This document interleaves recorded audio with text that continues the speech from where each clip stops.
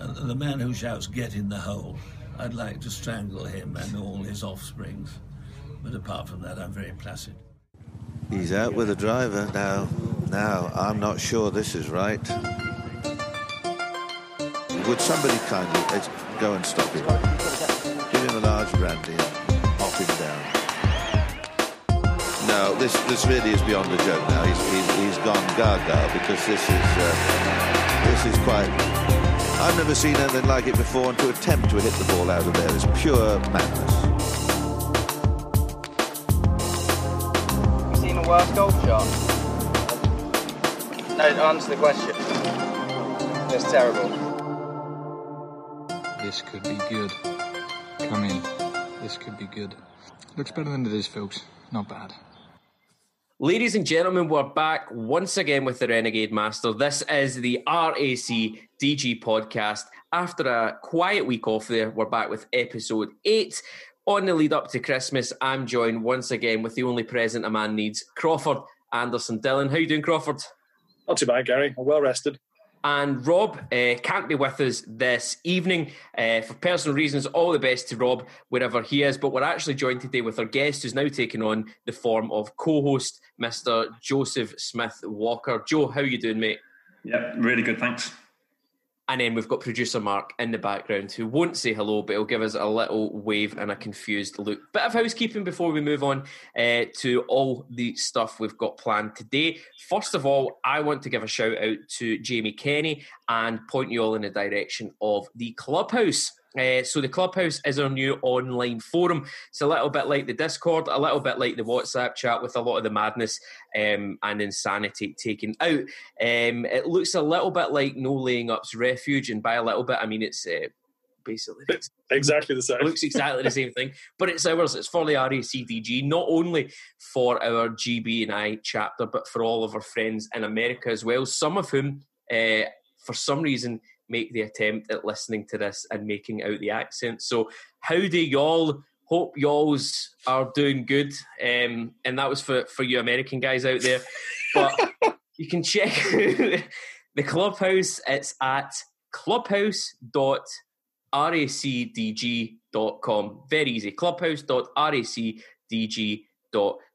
Sign up there. We've got loads of threads. That's where a lot of our event planning is going to be next year. Loads of threads on things like cooking, music, food, the one and done, betting, gambling, video game, whatever, and some golf stuff as well. So I just say, so one of the last couple of years, we're very much focused on each individual chapter kind of getting established and growing itself and getting members involved and engaged. One of the things that all of the captains and I wanted to start doing next year was to work on ways for all of the chapters to communicate with each other a bit better, and for all the members in the UK to be able to talk to members in Northern California, and for us to get a bit of shit talking going and get some matches, inter-chapter matches going. That's the next kind of focus of the group. And we've been trying to figure out ways for a while in order to facilitate that. And then the opportunity came up to do another message board, and we thought we'd give it a go, and we worked it out that it seems to work pretty well. So that's the Clubhouse. We've launched it. We're hoping everybody can get involved, and the good thing is that we can now talk to each other. We don't just have to talk through captains. Some FAQs, because there have been a lot of queues. Crawford, what does this mean about the WhatsApp and the Discord? Are they going away? No. At the minute, the plan is not to change anything. So it's just an extra thing that we have.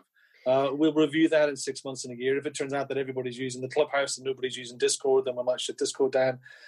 If no one uses the Clubhouse, then we'll shut that down. The WhatsApp will, I suspect, never go away.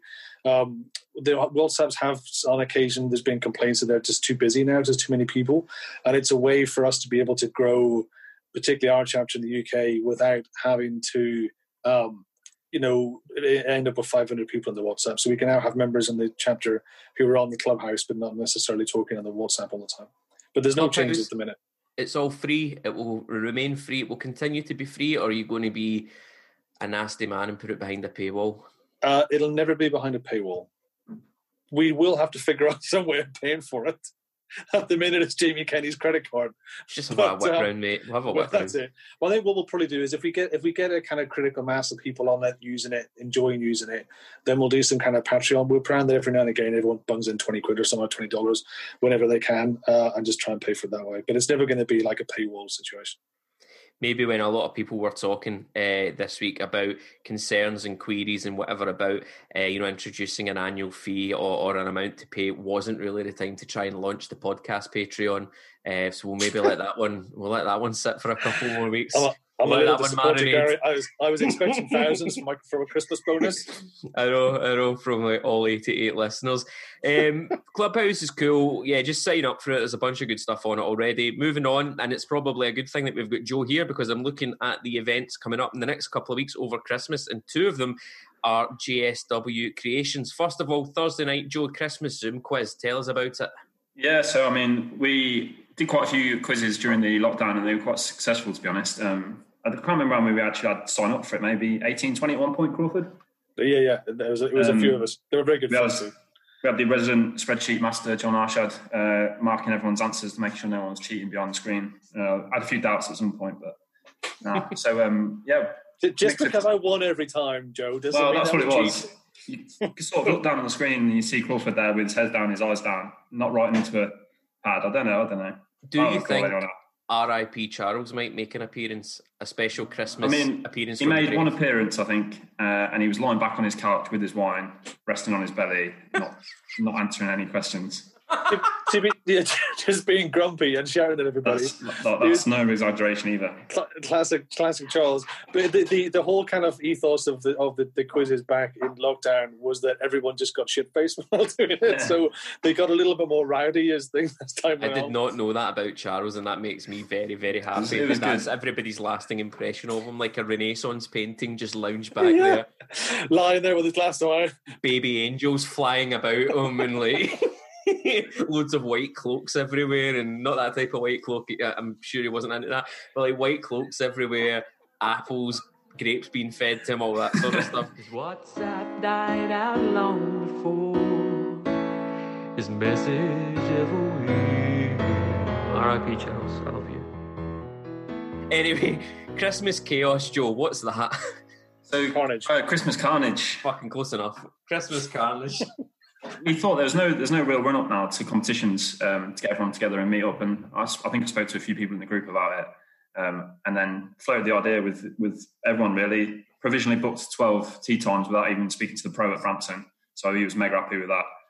And then when I told him there was 48 of us, he sort of had a mini heart attack. Excellent. But yeah, it's a classic group. I think we had 48 people sign up within probably a couple of days. Pushed it pretty hard on the group, and I didn't bother with Discord. I'm pretty lazy when it comes to Discord, to be honest. But yeah, it's going to be a bit of fun. Big Christmas scramble, Christmas jumpers, all that sort of carry on. Yeah, so we've got 12 teams, Texas Scramble, 4 drives each, and did a little secret Santa draw. Got everyone's email address. There was some concerns with data protection and all that good stuff, but yeah, not really bothered about that. You're like, I'm a fucking spy, mate. I know, I've read about GDPR. But yeah, did an online Secret Santa, and you got a £10 budget to buy a Christmas jumper.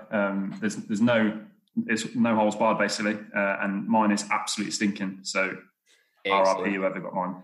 That's the only way to do it. Other couple of bits and pieces, if you're listening from the Clubhouse or you've just not been on our socials, catch us on Instagram. Got an Instagram account at RACDG _GBI. That's dead easy. Also, Gav has got a YouTube channel up and running, and I think he hit like 50 subscribers today, which we were buzzing about. There's a few videos up on that just now, one covering the shot, which was excellent, like 30 minutes, almost a tourist sauce kind of idea, covering the event of the shot. And then there's one from the Cock way back in July. If you don't know what the Cock is, that sounds really weird out of context. But there's 2 videos on it just now, but I know Gav Irons is working on a load of new video content coming in the next year. A lot of that's going to be on the Clubhouse as well, so make sure that you get onto that. This is all brand synergy here, Crawford. Yeah, I like it. I'll tell you just how brand synergy it is. You mentioned that, and we have the Cock of the North on the podcast. Joe is the Cock of the North. He won it.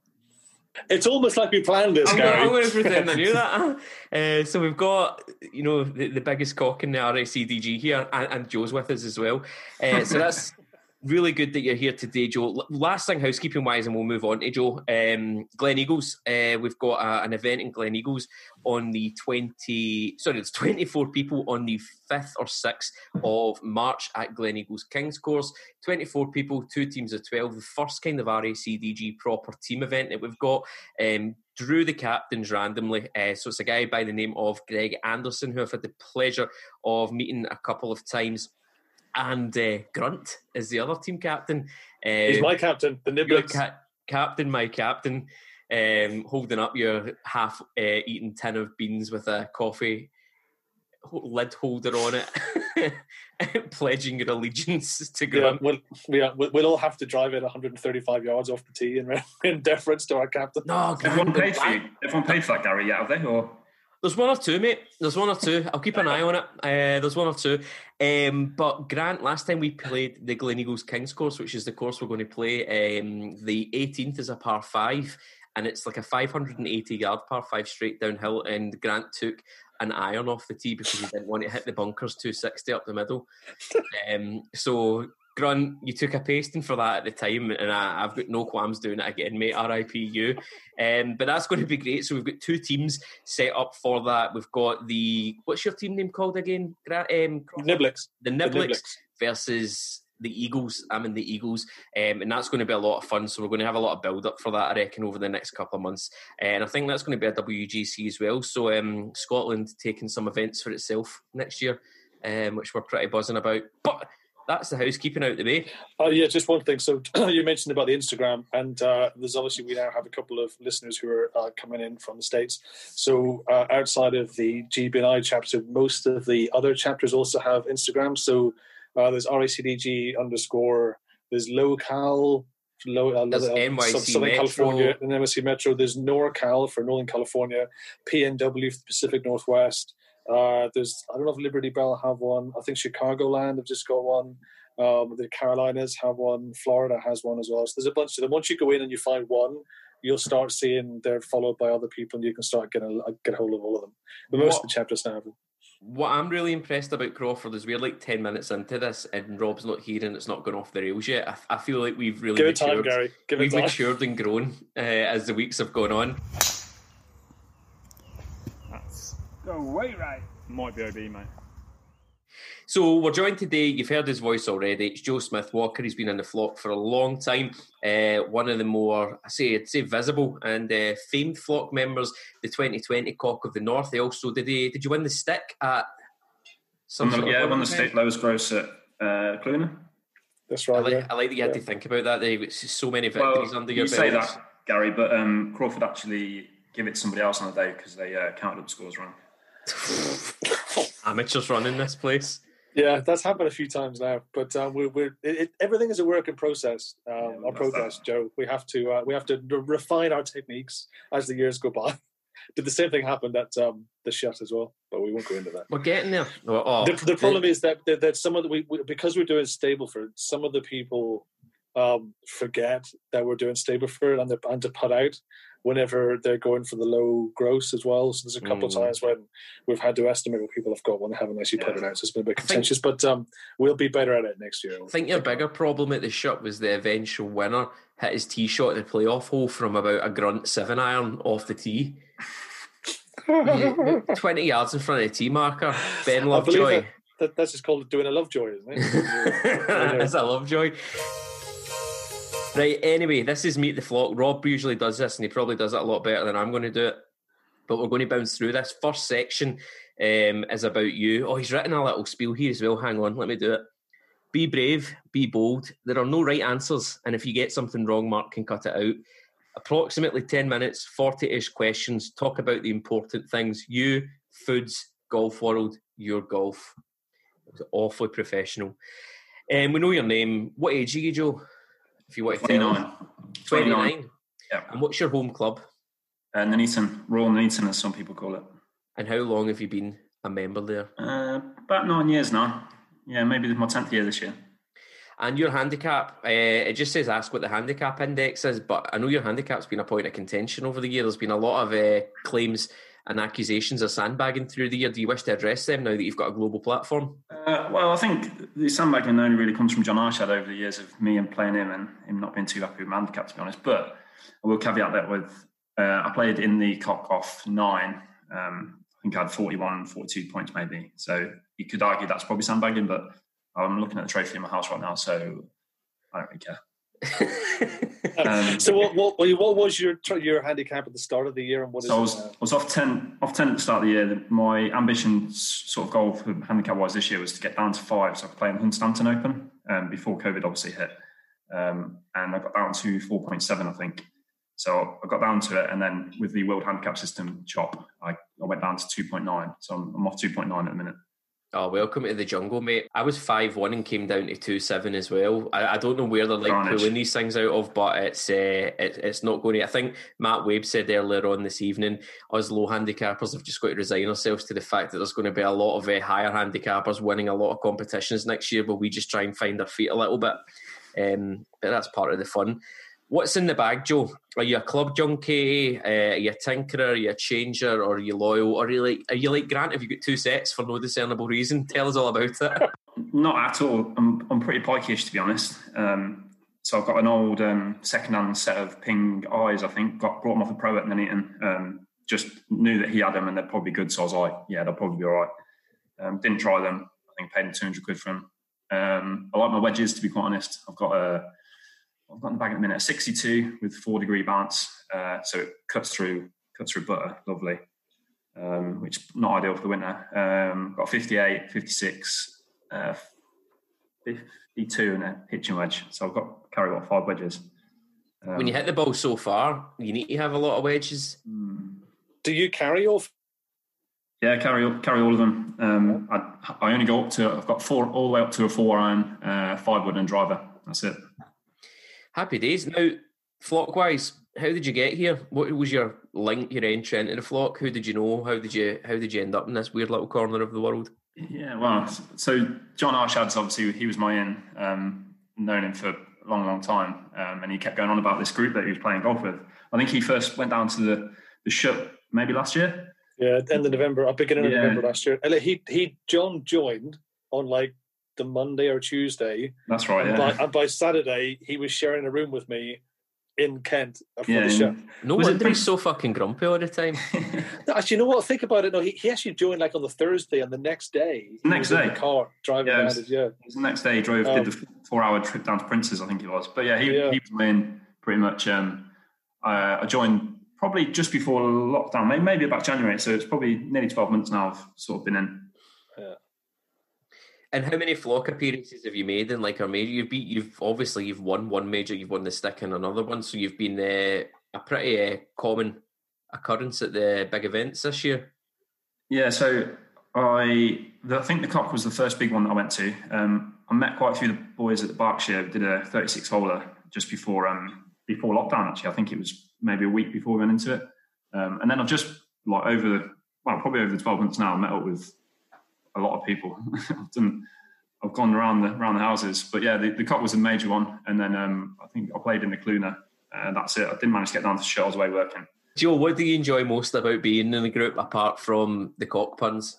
Yeah, probably getting around playing different courses, and I think over this past 12 months I've played countless amounts, but I've managed to get to courses I'd never ever get to play, and obviously meeting people that I probably would never meet, to be honest.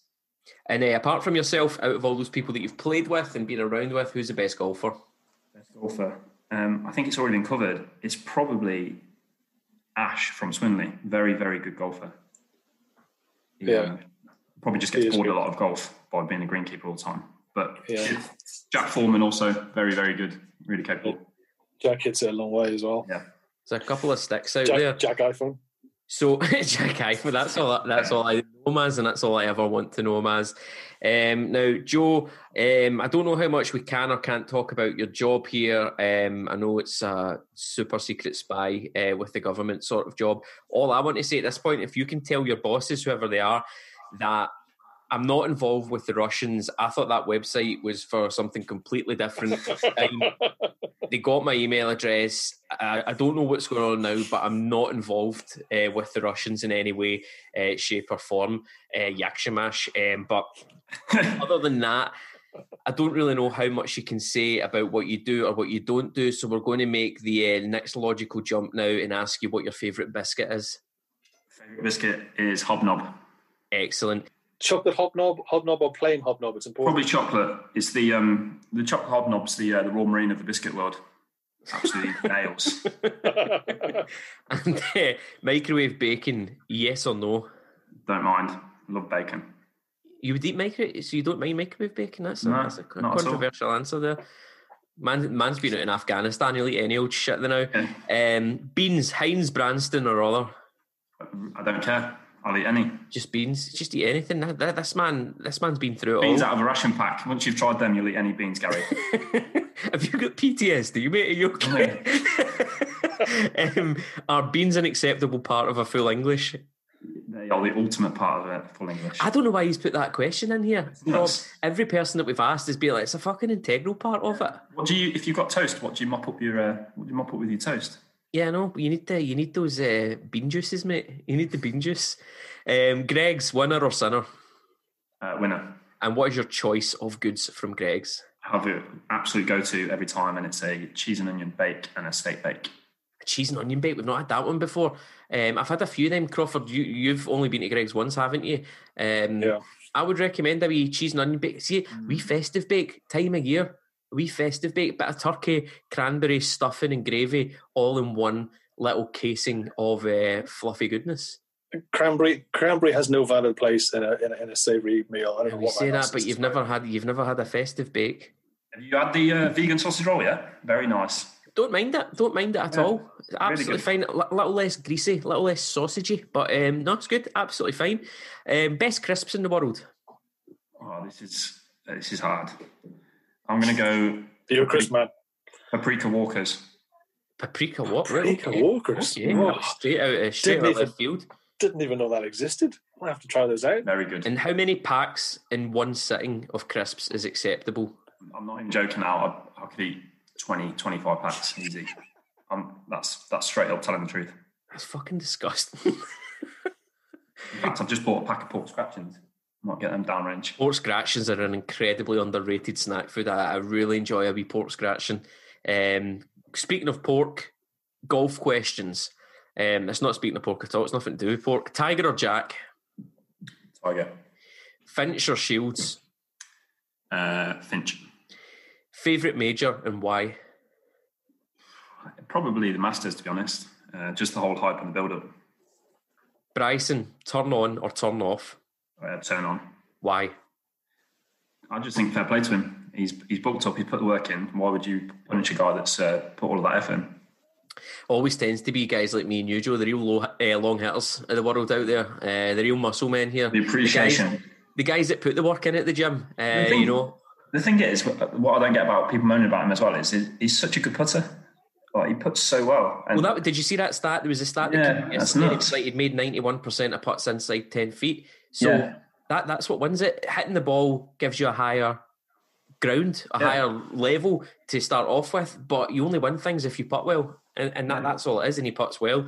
I don't know, hashtag roll back the ball, whatever. Your golf, let's talk about your golf a little bit now. Yeah. Have you ever had any involvement in golf out with playing competitions? Ever worked in golf or anything like that? No. Only started playing probably, since I joined Denison, so 10 years. Played a lot of cricket though. Yeah, I was going to say, Joe, you've played a lot of cricket, don't you? So I mean, what's the background there, and why have you given that up to start focusing on golf now? To be honest with you, I'm probably a bit of a sports billy. I play a lot of anything that's got a racket or a ball or involves playing. I think I'm there or thereabouts. But cricket and golf, they don't really go hand in hand, unfortunately. And I think you witnessed that, Crawford, when we went down to the Addington, played Mike Brooks in match play pair individuals. And I'm not even joking, Gary, I must have had 25 shanks, like at least. But you played a cricket match the day before or something, hadn't you? I netted the day before, and I was in the nets for a good hour and a half, hour and 45 minutes, and all I was practicing was sort of back foot drives. So everything was just hosel, shank. Even on the first hole of par 3 at Addington, I thought, yeah, we'll step up here. I'd just been to the range and I was shanking it. I was like, this is going in the trees. But I reckon like it's quite boring if you just shank it once. Like either don't shank it at all or you go full on hosel rockets all day.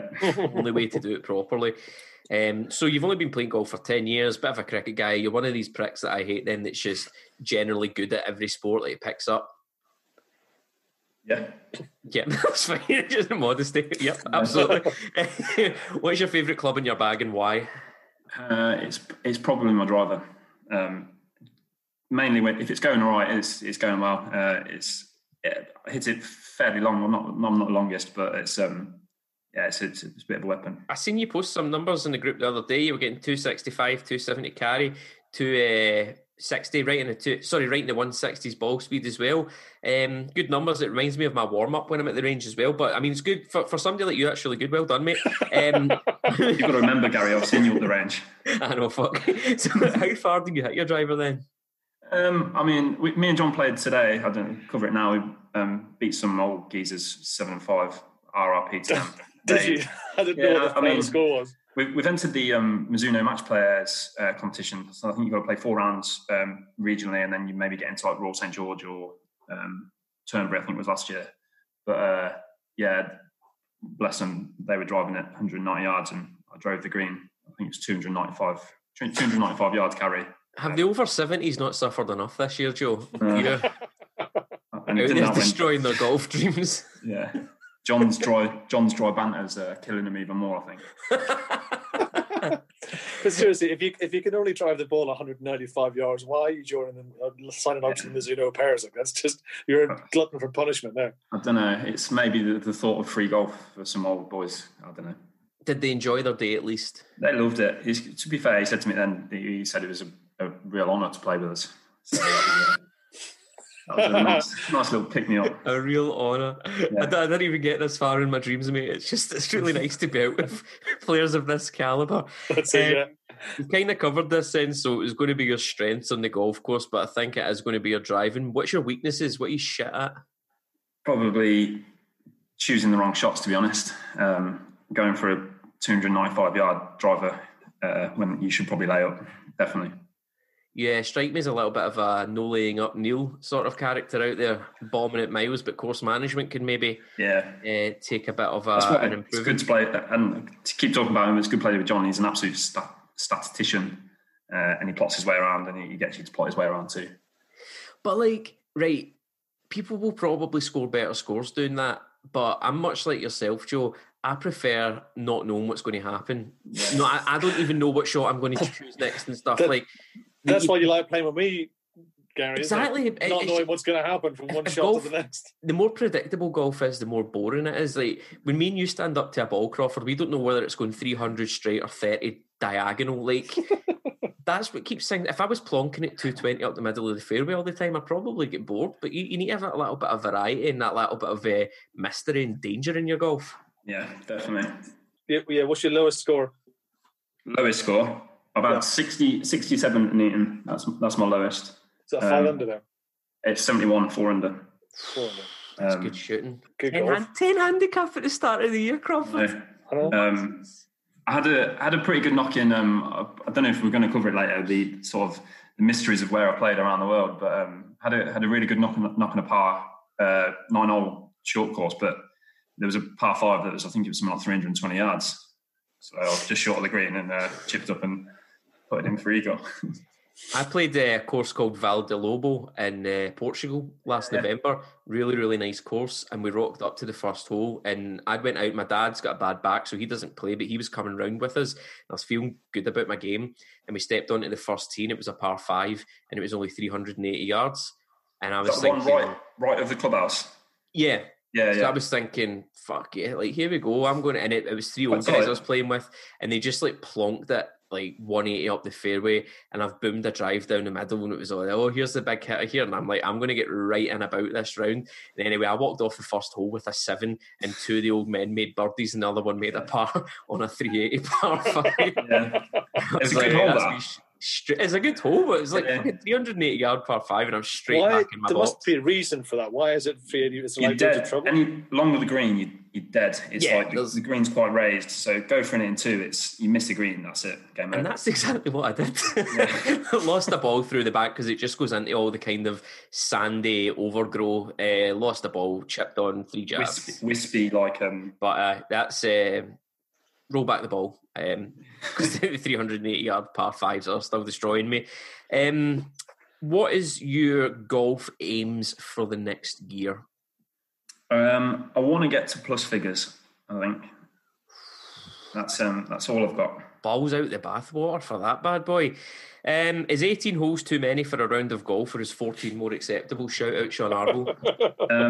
I just can't understand Sean's theory on this, to be quite honest. So I think I'd play 54 holes in a day if the sunlight allowed me. Have you ever met a complicated bench? No, I can't say I've come across one, to be honest. That's another Sean Arble classic. If you could only play one course for the rest of your life, where would you play? Probably Royal Porthcawl, I'd say. And that is the venue for the Shut 2021. So I'm guessing you'll be heading down there full of beans and wanting to win that bad boy. Yeah, I will. I noticed on your on the clubhouse, Joe, you set your goals for 2021 and was to win every major. Win every RICDG major. I just want a Grand Slam. Who's this prick? I was reading that like, who the fuck's this prick? I was going to win every event. It was after Pete Chapman put his defending his Cluner, I think, or winning another major. I was like, I'm going to one better year. But see, I believe Pete saying that the Heathlander, like, the Midas touch, everything he goes near turns to a victory. So I'll believe that. Yeah. Well, he's the first 2-time victor in a season. This year, he won the Kaluna and he won the Chiltern Classic as well. Yeah, that's right. He hits it really nice, to be fair to him. He's another, like John put a good comment in the group the other day, and it's hard for me to sort of comment on this, poacher turned gamekeeper, but he shouldn't be playing off 10. That's ridiculous. Best piece of advice you've ever had in golf? Probably, I listened to Bob Rotella's putting is not a game of coincidence, and there's some really good stuff in there. I'm never struggled putting, but there's some just really good advice. Audiobook lasts an hour and a half. I'd recommend it to anybody. But I think the main thing was, if you looking at the hole and you look back to your ball when you're just about to put, and you take more than 1 or 2 seconds to pull the trigger, then you basically need to walk away from your putt, because what are you thinking about over the ball if you're taking that long to pull the trigger? He said you should look at the hole, look back at the ball, and whack, you're in. I like it. No, I like that advice. Try and do that myself. The more you stand and think over it, the more bad things come into your head, and the more wrong that the shot can go. So every time I see anybody playing golf, whether it's driving or irons or chipping or particularly putting, when you see like a pro and he's like taking ages and ages and ages, I'm looking at him thinking, you're fucked, mate. Like, you cannot hit that ball. The only reason that you're standing looking at that is because you're too scared to hit it, and you're not going to hit it well. Yeah, as I was going to say, that Speed's standing on a driving range for about 45 seconds and he just can't pull the trigger on the ball. Okay, that was easy enough. Final question for your Meet the Flock, Joe, and it's probably the most important one of them all. The Office, UK or US? Never seen the US, so UK. A lot of people demean the US Office that have never watched it before. I'm not saying you do, Joe. I'm not trying to start a fight here. But there's been a lot of people that say the UK Office is better and haven't watched the US. I would implore everybody to just put aside a solid 70 or 80 hours of their life over the next couple of weeks and sit down and watch the US Office. And you can appreciate both. You know, I love both. The UK Office is the finest comedy ever made. The US Office is the funniest long-running comedy that I've ever watched. It can be two different things. You can love two women at the same time. You can love both offices for different reasons at the same time. I'd rather be branded fucking coronavirus Gary than losing Gary. No, we kind of went over it quickly, Joe. But so you're in the army or you're in the Royal Marines, and you're an active military serviceman in the UK at the minute. So you can't talk an awful lot about, what it is that you do. But like, what age were you when you signed up? How did that go about? And what can you tell us about your job and what you've done the last few years? Yeah, so I mean, I wanted to be a physics teacher of all things. So shout out to all the physics teachers, yeah. But no, I went to college for 12 months, got 4 U's, so no problem. Resat my July exams, did a little bit better, but not great. And I tried to put my tried to redo my first year, and they basically said to me, college was pretty good. They were like, nah, we're not having you. You're a bit of a scumbag. You're going to basically do your first year and your second year, so you've got double whammy. And I was like, well, I'm not clever enough to do the first year, let alone the second year, and won it. So, where else am I going to look? And I remember speaking to my friend's dad about joining the military, and I was going to join the Fusiliers, actually, because I think Fusiliers is quite a local regiment in Nuneaton. And he was like, oh, what about the Royal Marines? And I was like, I've never heard of them. So when I did a little bit of research, and at the time there was a program called Commando School. Not Commando School, sorry. That's a recent one. Commando on the Front Line. I don't know if you've ever seen it. It is well worth a watch, to be honest. It was a bit more old school Royal Marines opposed to sort of like the stuff you've seen on the TV recently. So I did a little bit of look into them. Went the next day to the Armed Forces Careers Office. So I was 16 at the time, this massive Royal Marine come up to me. He was like, "What do you want to do?" And I was like, "I want to join the Royal Marines." And he was like, "Right, take your hat off." And I had a baseball hat and took my hat off. And he was like, "Can you do any pull-ups?" And I was like, "I don't know." And he was like, "Come here." And took me into the back. Thought I was going to have to suck him off, but I didn't. That's the second interview. Joe, was he such a big dude that if he'd asked, would you have been like, I can't say no, I'm going to get I think I might have done. That was the first time he asked the question, are you here for the cock? The second time was in July this year. Yeah, so I went out the back and he made me do 6 pull-ups, and he was like, right, that's it.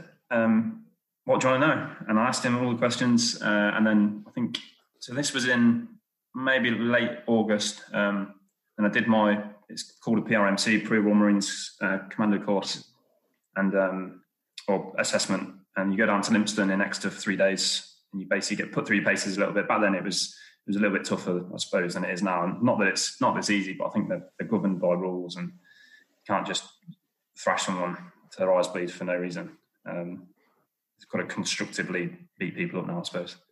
There has to be a valid reason to beat people exactly, up. It has to be like when they give you a compliment sandwich in like job interviews and stuff, and it's like, I think you're doing really well, like kicking the balls, keep at it, slugger sort of thing.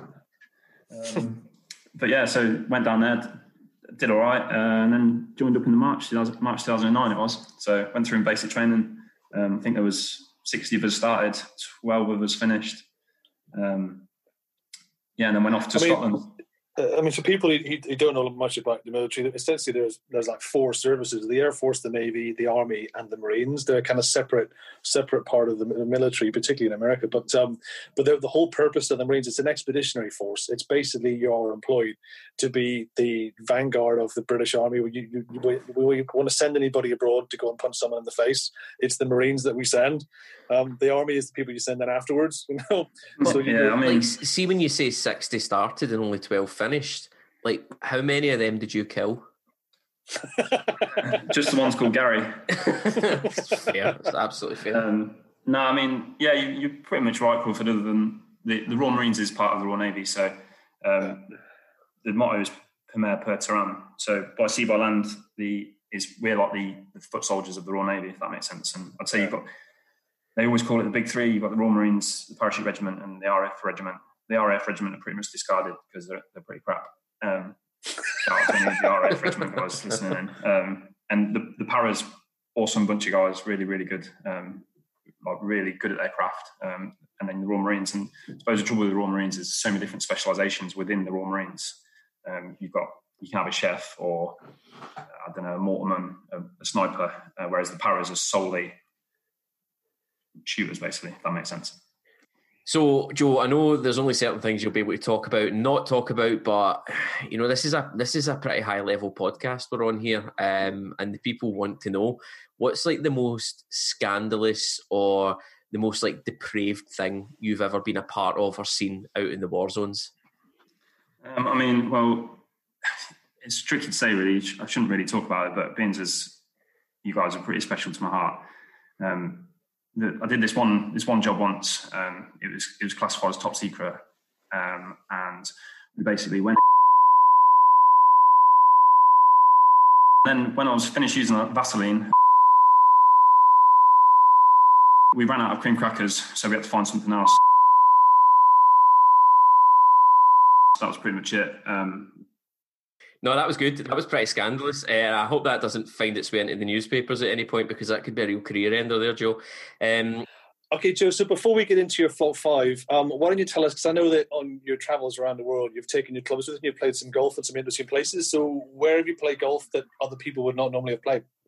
Well, that was the most professional thing you've ever said in this podcast, by the way. I just want to give you the shout out for that. It sometimes happens, Gary. Sometimes. Right, sorry, Joe, crack on. No, so yeah, and the Royal Marines I've been really fortunate. I've travelled like everywhere around the world.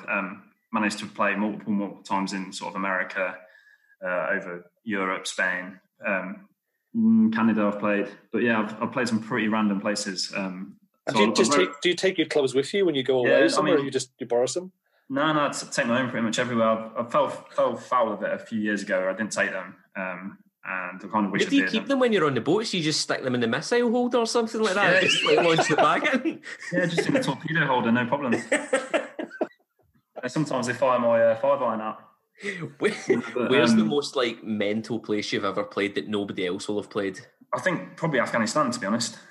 Didn't actually play a golf course, obviously, because I didn't want to get killed. But we were in sort of a little fob. There was a grassy area. It's a big football pitch, and we used to play football against the locals. When we used to go, the weather was pretty bad, and believe it or not, we used to have sort of 5, 6, 7 foot of snow. We were quite sort of high up. But I wrote off to a company called Bunkers in Baghdad, and if they ever listen to this, massive shout out. They wanted a photo of us at the time, but we couldn't really take a picture where we were, so we never sort of got back to them, which is a bit of a shame, probably on my part. But they sent me out a whole set of clubs, basically, and they sent me 200 Callaway golf balls, and they were painted in glitter. And the theory was that the glitter would reflect off the sun. Sun would hit them, the glitter would reflect, and you'd be able to see them in the sand. Little did they know I wasn't hitting balls into the sand, so I just got these glitter golf balls for no reason. But it does work, surprisingly. You went to Afghanistan and you came back with glittery balls. Yeah. Along with all the cocks. But no, so they sent the clubs out, and to this day I've still got. They sent me a 48-degree Vokey wedge, and I've still got it in my garage. It was pretty much brand new. I left all the other clubs out there for everyone else sort of filtering through. Left all the balls and that, but brought the wedge back with me. That's amazing. What was that? So you like invented your own course there? We made a little 9-hole course. Yeah, no, we made a little 9-hole course, chipped around it. The football pitch wasn't very big. It was probably half the size of a 11-a-side football pitch. So we probably had about 180 yards to deal with. We had a pretty top range laser rangefinder that wasn't used for golf. Obviously, it was used for other things. Standing there with an AK-47 with a laser going like, yeah, you've got about 65 to the flag. But where we were, it was about 8,000 feet above sea level, so the air was really thin. And obviously, you hitting it miles then? You were hitting miles, but it was really hard to shape the ball. And I'm not saying I'm a massive shaper of the ball, but I used it to, if I could shape the ball out there at 8,000 feet, I knew if I got back to the UK, I'd be absolutely bending bullets. What was the dress code like out there? Did you have to get the collars on and the socks up over the knees and stuff? Yeah, you just you were allowed to wear hoodies out there, actually. They're standing there in the full headdress and everything like that, but no Adidas hoodies. It was fine. That's insane, though. So you probably are and will forever be the only person that comes in this podcast that's played golf in Afghanistan. So that's another trophy that will never come into question due to your dodgy handicap, unlike obviously the Kaloon and the Cock of the North.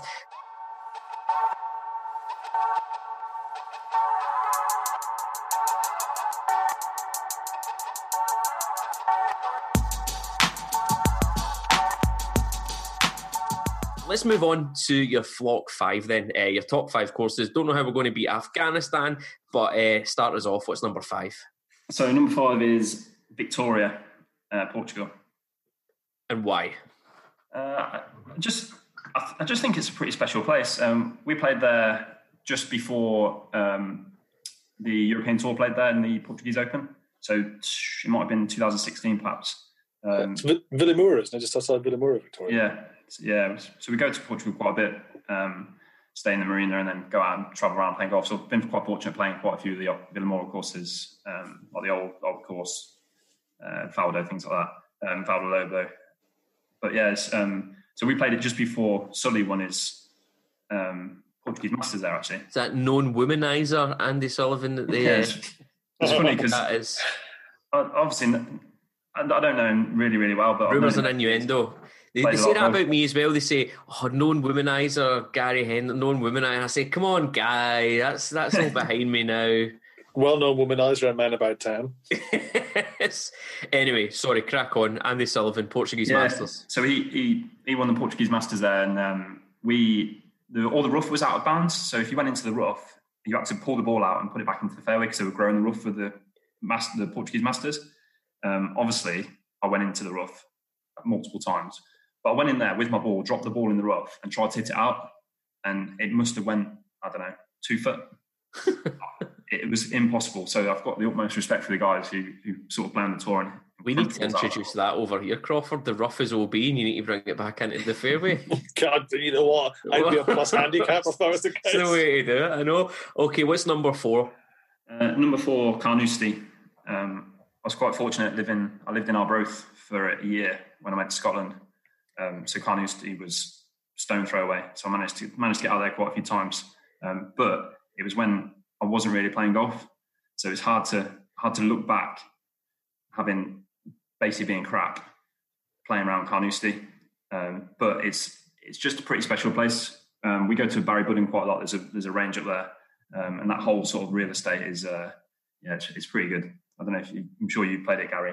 Do you know what? I've not. It's one of the only championship courses up here that I've not managed to get anywhere near. Hopefully I've got it in my 2021 list to knock off there and Royal Troon, but obviously, like, guys I know that have played it speak super, super highly of it, and obviously it's well known as like probably the toughest challenge on the Open Rota in Scotland for sure. Anyway. And if you're not playing a lot of golf, if you're getting to that, then I can imagine you got ejected pretty hard. Oh, I can't even remember it, to be honest. It's just up there. One, probably because of how many opens it's hosted, but I was living up there at the time. It was so easy to get to. I think a lot of my top 5s, other than probably Carnoustie, they're experience based. As in, I've just had a really good day. I think that's been the kind of same with Crawford, with myself, Matt Wabe, and Jamie as well. It's not just the course; it's everything that's tied up with the course. So that being said, moving on. What's your number 3? Number 3 is probably not many people might not have heard of it, but it's Alpine in Bangkok. Again, that is a curveball there. There you go. Yeah. Talk to us about that. I've never heard about it. That's a deep cut. Tell us about it. So if I remember rightly, we got a taxi there. It's probably about an hour and a half north of Bangkok. That's not the place that has all the replica holes, is it? No, I don't think so. There's so much water on the course. I mean, for those listening after or whenever, have a look at the course map. It's ridiculous. Crawford, when you say replica holes in Bangkok, I don't know how you pick up on this. We've all seen those too, usually with ping pong balls. I go on about experiences for golf, but we and this sort of ties back into the most random places I played. But I went out to Brunei quite a lot, and I was fortunate enough to play the Sultan's course in Brunei. The Sultan was obviously quite a good. Had a good relationship with the UK, well, still has really, and he owns a course called the Empire. So I was fortunate enough to sort of travel around from Brunei. I went up to Bali, went to Bangkok, did Kuala Lumpur, and obviously took my clubs. That was probably the main reason why I took my clubs around places, because it was $7 to hire one club in this Empire hotel. So when you're there and every night, say, hiring $7 to hire a club is absolutely ridiculous. So I took my clubs and we bounced to Bangkok with my friend, and the whole experience of the trip, pretty awesome. And did you have? We can have a private conversation about that. Did you have buttons getting hammered again, man? Yeah, I've played golf in Thailand as well, and you normally get a caddy that comes with it, and the caddy's like a little girl, like a woman. Did you get with that whole deal?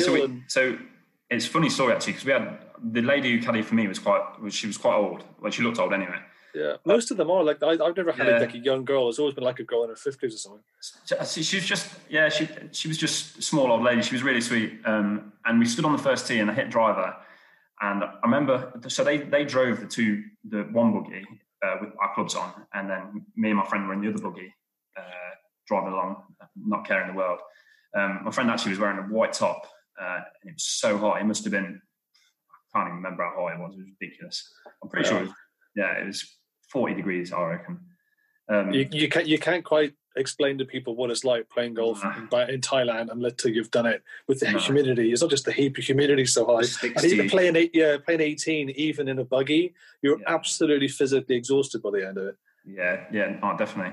And I hit my driver off the tee, and she's looking around, maybe like 230, 240, just down the left. And I'm like, it's not going to be here. And she's like, it is. This is where everyone hits it. And I'm like, nah, I hit it further than that. And then I hit fucking miles. You think you're dealing with miles? And I'll never forget that it was probably, I don't know, 290, 300 yards, got up there. And she just looked at me and she said to me in her Thai accent, "You so long." Love you long time. Yeah, and honestly, it was just such a good game. This is going to be hard to beat for a Flock 5. So we've had Arbroath in Afghanistan, one place broken down, a shell of its former self, almost a third world country. The locals are illiterate in Afghanistan as well. What about number 2 on your list? I saw that coming, Gary, but it's still not. I know, sorry, that was a Telegraph one. I had to squeeze that in there. What's your number 2, Joe? I'm one of those, mate. I've got a joint second, unfortunately, so I've actually got top 6. That's fine. I did the same. Go for it. Second is Royal Porthcawl. So joint second, Royal Porthcawl. Well, look, if we're thinking Royal Porthcawl, it is one of the venues for the Shut this year. A lot of us don't know a lot about it, so why don't you give us a little bit of a preview of what kind of course it's like and why you love it so much? So I'm pretty sure it's not hosted any major tournaments just because of the length. I don't think it's long enough. Yeah, it hosts the ladies and the senior open, but it's never done the male open. But I played there maybe 7 or 8 years ago with John. First time we got similar to what you mentioned earlier about Glen Eagles, mate, with the deals you get. It's 260 quid, I think, in the winter. So I think it's 260. It's 65 quid each. We worked out as. Played there, got absolutely beaten up again 7 or 8 years ago. We were both pretty high handicapped. But then we went back a couple of weeks ago there was myself, Jacko. I don't know if anyone really sort of sees Jacko because he doesn't hang around the main group, but he's in a couple of the Inceptions. And Jack Foreman. And I'm not joking, I've never been so wet in my life. It hammered it down. But yeah, so I think just the whole setup, it's really old school. You've got to, I think after a certain time, maybe 8 o'clock at night, you've got to wear a jacket and tie in the clubhouse. The clubhouse is separate from the pro shop. The driving range is unbelievable. It's typical sort of, you can imagine it would host a senior open and a ladies open just because of the length of it, the chipping green, the putting green. But it's miles away from the course. We made the mistake of walking up there, and it's just really far away. We walked back anyway. But for context, the first hole, par 4, bunkers all down the left, bunkers all down the right. Prevailing wind always sort of fires off the sea, and you've just basically got pretty much no chance of finding the fairway. Did that when we played the other day. I found the fairway. I was absolutely buzzing. I think I had 30, 40 yards in for a chip, duffed it. So, but yeah, it's just a special course. I think you can see the sea pretty much on every hole. There's a couple holes where you can't, but the most memorable thing about Porthcawl, I think, is the par 3s are unbelievable. Really, really well, just lovely. There's one really narrow green, bunkers all around it. It's only 110, 120 yards, but because it plays straight back towards the sea, it's always into wind. So you end up hitting like 8 iron, 7 iron, something stupid. But yeah, it's unbelievable course. Excellent. You're looking forward to the shut back around there next year? Yeah. It's so worth the drive. Put a lot of pressure on yourself to win it, though, haven't you? Put a lot of pressure on yourself early. Yeah. Do you think that course is going to be total carnage that day? Like, a lot of people are just going to be really struggling coming in with low scores. I genuinely, it's such a brute. And have you played there before, Crawford? No, I haven't. No, there's some never played golf in Wales. Some of the holes are like long par fours into wind, ridiculous. It's a tough track. But yeah, that's my number 2. Well, joint second. Joint number 2. So looking forward to the shot. You've really sold that to me there, as you'll get soaking and beaten up. So I'm buzzing for October. So what's your other joint number 2? So, and lots of people probably heard this, but Turnberry Ailsa is. We went up a few months ago. Again, John, Phil Tasker, and sort of he had a trip planned with Your Golf Traveller, but cancelled for COVID. I played with Russ and John. Russ and Phil the night before at Glasgow Gales. So that was the first time I'd met the two of them. We had a great wee round there, but you guys had Turnberry Ailsa. So we had the Ailsa. You got amazing weather for it. It was honestly, and I think that's probably again what made the experience is the weather was ridiculous. What was it? Was it in October? And it was like 15 degrees with no wind in October in Scotland. The wind was switched, so it was obviously it wasn't the way it was built for, so it was helping pretty much on all the tough holes. Albeit the last 3 these 16, 17, 18 that play into that strong wind, it switched back around and played into it, so you got sort of a good experience for playing into those. But I mean, we were in October shorts and t-shirt. It was ridiculous. But I think for me the Turnberry is the whole setup. We stayed in the 5-star resort, had 3-course meal. Had to go on the crap little 18-hole chipping thing down the bottom. Yeah. Unfortunately, the actual chipping area was closed because of COVID. But my only qualm with Turnberry, and I don't know if people would sort of agree with this, is you only have 5 minutes on the range, or you turn. Really? You have to turn up to your range. I think it's 15 minutes before your tee time. It's to stop all that, because it's obviously so busy. People just hog the range for hours. Yeah. It's free balls. But from the range to the Ailsa, it's a good 10-minute walk. Yeah, it's a good shift across. We made the mistake of going to the range, having our allocated time of hitting balls, got to the tee, and we had to tee off. So we didn't have a put on the greens. We had no idea what they were like. Yeah. And again, we hit a good drive down the first, hit the green, and I ended up 3-putting. I was probably only 15, 20 foot away, just because we just didn't know what to expect. Yeah. What do you mean, they were quicker than they thought, or slower than you thought? They were quicker than I thought. I thought they'd leave them pretty long and slow just because of the wind, but they rolled so pure. They're probably the best greens I've put in on, I reckon. I played it in the early November this year, and it was probably running at about a 10. Like, they were fast and very true. But like as you said, it's the full experience down there. Like, you can say whatever you want morally about the owner and whatever else, but the way I see it is this is Scottish people working in the jobs down there, and working hard for the decent job, and they make the experience great. Sometimes you can get that bit of snobbery or snootery when you get into certain golf courses, but dead welcoming, dead friendly. The food's great down there as well. As you said, you were up at the hotel. We were at a charity thing up at the hotel, had the 3-course meal and everything like that. And it's just like you feel like Billy Big Bob for a couple of hours. You feel like this shit for a few hours, and then you go out to the golf course and it kicks your head in regardless. I think to add to the whole experiences, we managed to play King Robert the Bruce the next day, and if that was anywhere else in the world, it would easily be 100%. It would be up there, because it's a proper golf course. And see that little stretch from 7 through to 11 when it takes you out to the water, and you get 4 or 5 holes that are probably arguably just as good as any stretch in the Ailsa as well for that 4 or 5 holes you get. No, definitely. And because it's gorse lined, it's completely different. So you miss the fairway and you're in the gorse. That's it. It's game over. But yeah, it's special place. I think I'll definitely go back. It's just pricey. Well, I think we paid $380 for the 2 rounds.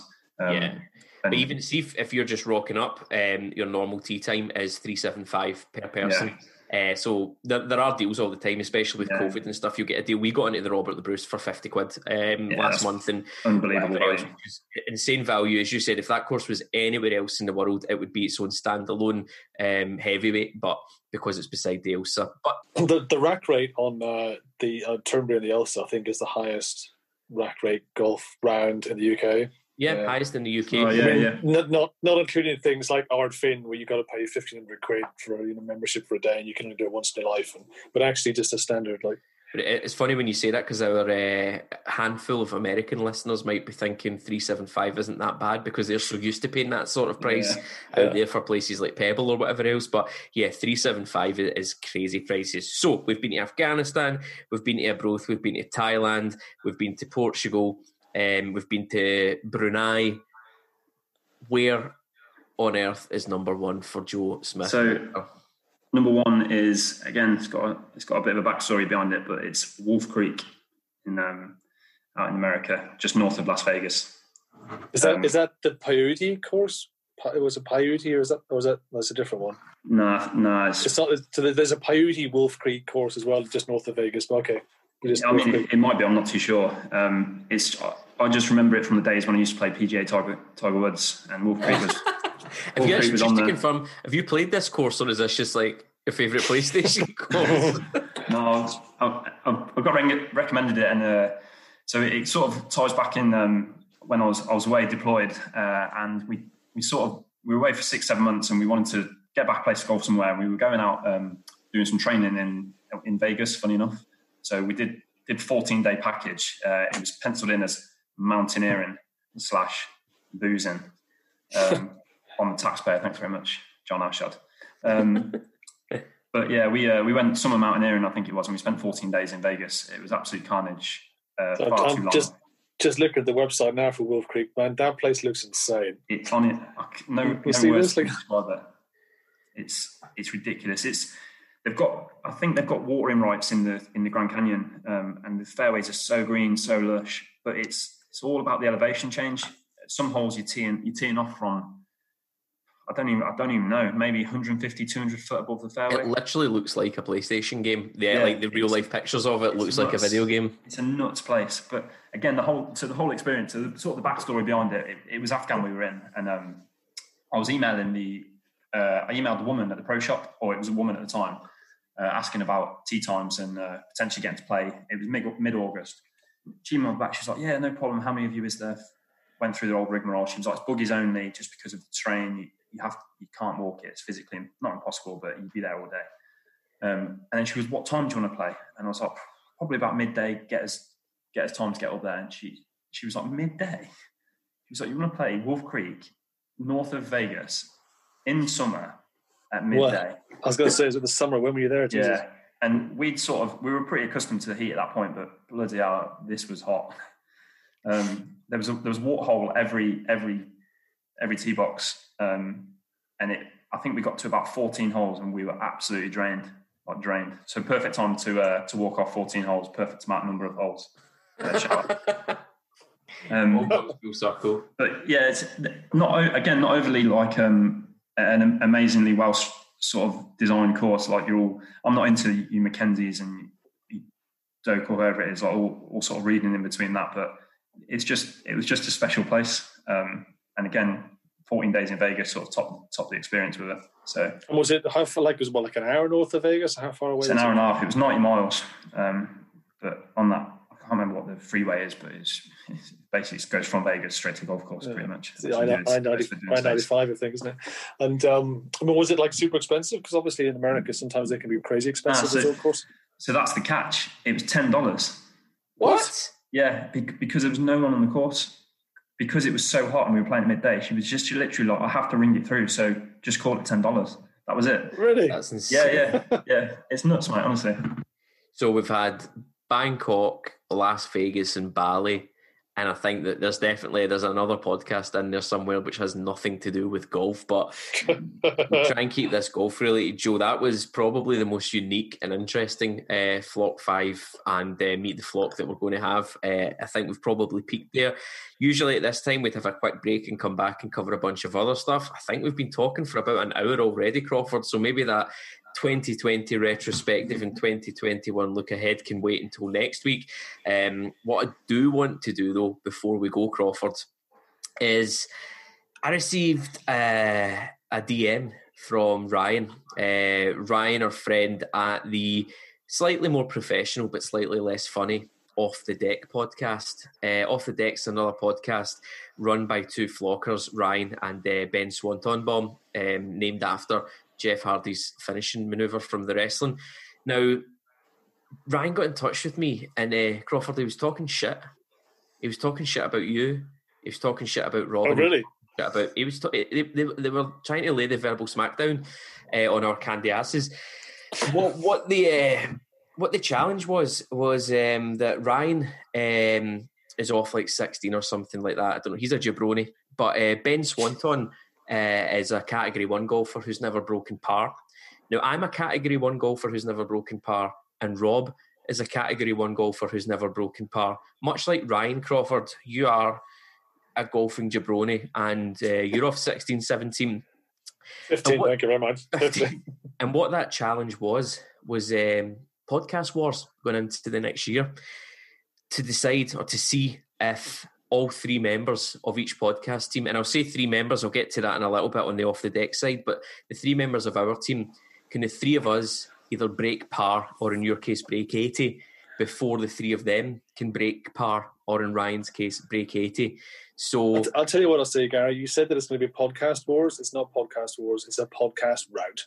We're going to have them. We'll have it done by January. Don't even want the no other trying. I think the amount Crawford plays, he should be breaking 80 soon. Yeah. Well, that's the thing. I think we do need to iron out some of the intricacies of this, but the basic challenge is this: me, Rob, and Crawford will break par, or in Crawford's case, break 80. So me and Rob will break par, and Crawford will break 80 before any of Ryan, Ben, and their third man. And they've called in a third man. And for any of the wrestling fans out there, this is in 1996 WCW. The New World Order has just formed. Kevin Nash and Scott Hall have got their men, and the third man's making his way down the ring. It's not Hulk Hogan in this case. It's Matt Wabe. So Matt Wabe, who you may remember from this podcast and from the flock, is also a Category 1 handicapper who's never broken par. So on each side, you've got three men, two of which are Category 1 handicappers. The other one is off between 15 and 17. None of us have broken par, and Crawford and Ryan have very, very rarely broken 80. So the challenge is there going into 2021. Which team will be able to hit that target first? The two Cat 1s breaking par, and the larger handicapped gentleman breaking 80. Crawford, do you accept this heinous, this disrespectful, and this damn insulting challenge from these Jabronskis? I very much accept this challenge. I think it's rude and it's disrespectful, and we shall have to teach them a lesson. So what I'm going to do is I'm going to make a thread on the Clubhouse outlining what we think the rules are going to be for this, how we're going to set it out, and basically just writing in great detail how we're going to embarrass the three schmucks over at the Off the Deck podcast. We'll keep up to date with it through the year. I'm deep in the process right now, Crawford. I know I've put it in the group. I am deep in the swing change process. I'm coming in hot to 2021, hotter than an apple pie that's been left in the microwave for too long. It's an Alan Partridge reference in there for all the AP fans. But I'm going to break par this year. I absolutely guarantee it. I'm going to take that birdie ball, I'm going to shine it up real nice, turn that sumbitch sideways and stick it straight up Ben Swanton's candy ass. So it's up to you, Crawford, and to Rob, who'll be back with us next week to keep up their end of the bargains. Have you got it? I'll tell you what I'm going to do, Gary. Between now and the 1st of January, I'm going to religiously research all of the par 66s and par 67 courses around the southeast of England. So we're going to make a thread about this on the Clubhouse. We're going to track it as the year goes on. We'll maybe get in contact with John, see if we can maybe run a tote if anybody wants to have a little flutter on who will be the first person to hit their target, or which team, if any, will hit all three of their teammates hitting that target of breaking par or breaking 80. This will start off on the 1st of January. Joe, what's your predictions? I mean, I've never played with Gary or Rob. I've played with Ben and Matt Wave, and they're both very capable, I think. And I've seen you swing up the range, though, Gary, and I'm very impressed. So thanks, I appreciate that. I think it'll be pretty tight, to be honest. It's going to be tighter than a mouse's waistcoat. But yeah, you do need to set some ground rules, though. How many times you can play? It's got to be a 72, I don't know. Thrash them out. We'll sort something else out with that, but, you know, I'm too angry, I'm too incensed, I'm too personally insulted to even think straight at the moment. I just want to get out there that these schmucks, that these backstabbers, that these unappreciative goon squad of Off the Deck podcast will not sully, will not disrespect the good name of the RACDG podcast. So I'm accepting the challenge straight away. We'll iron out the details from there, but that's something to look forward to in 2021. The glory, Crawford, the absolute glory of taking home the very first Pod Wars title. Yeah. It might be worth maybe thrashing out some rules just so it doesn't turn into the mega bonus, and no one knows what mega bonus is, and now everyone's moaning about the rules. I just said I was angry, Joe. I just said I was angry. Just winding you up now. Don't incense me any further. What do you tell people about it?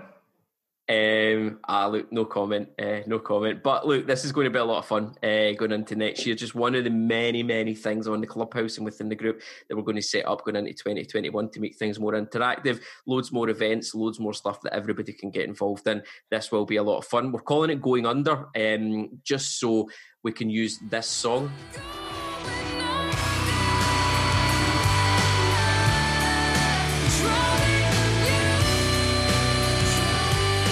Because if I've got a chance to use an Evanescence song and anything golf related, then I'm going to do it. But that's the main thing that we want to cover going into 2021. We were going to look at some 2021 predictions and stuff like that. Do you know what? I think we've got absolutely loads of great content in the bag from Joe tonight. And I think everybody will be more interested in hearing that. So I think that's where we're going to wrap things up. We've not got anything from Aaron because there's nothing happening in professional golf this week, apparently. I've not really been paying attention myself. But other than that, Crawford... I don't think there's any there's nothing for a fortnight or something. Till January, I think, isn't it? The pros are part-timers. Not like you, Crawford. What have you got planned for the next week? Well, I was supposed to be playing tomorrow a West Hill game, but it's been cancelled while I've been doing the podcast. Some scummy people that aren't flockers are not as dedicated to their winter golf as we are, and then we've got a Christmas Carnage on Monday, and then I think I'm playing in Woodall Spa next Thursday with Junior and some of the boys. It's a pretty quiet week then. What about you, Joe? Golfing tomorrow with John and a couple of his Betfair guys. Thursday with Jacko, and then Christmas Carnage. Well, in fact, quiz Thursday night. Christmas Carnage on Monday. I don't want to make you all jealous. I know you've outlined some good golf there, but me and Grant are going up to the range again tomorrow night. So you're going to have a good time there. Get those Cali blades out, Grant. We're ready to rock. But other than that, guys, thank you both for joining us. Joe, that was something else. I really enjoyed that. Crawford, that was the most restrained and professional I've ever heard you on a podcast. I appreciate that. I'm trying really hard, Gary. I'm trying really hard. I know. Everybody I've even got the stuff on your microphone and everything. I thought I might have to, look like a professional now, sound like one. After episode 3... It's mad, though. For those who can't see, Crawford has actually got a microphone. Oh, because for the first 7 weeks he's been sitting with his iPhone headphones, and if you've been listening to this from week 1 and you can hear like this little...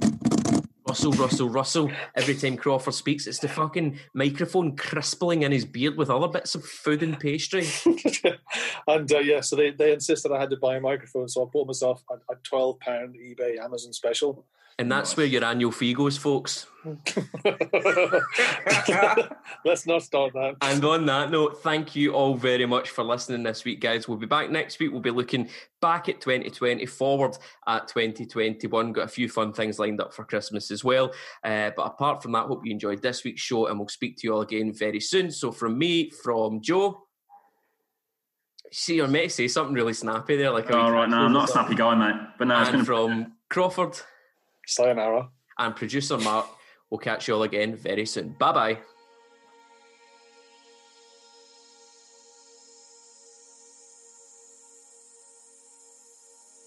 Oh, I think a couple of Ryder Cup matches I had. I was always very nervous in Ryder Cups.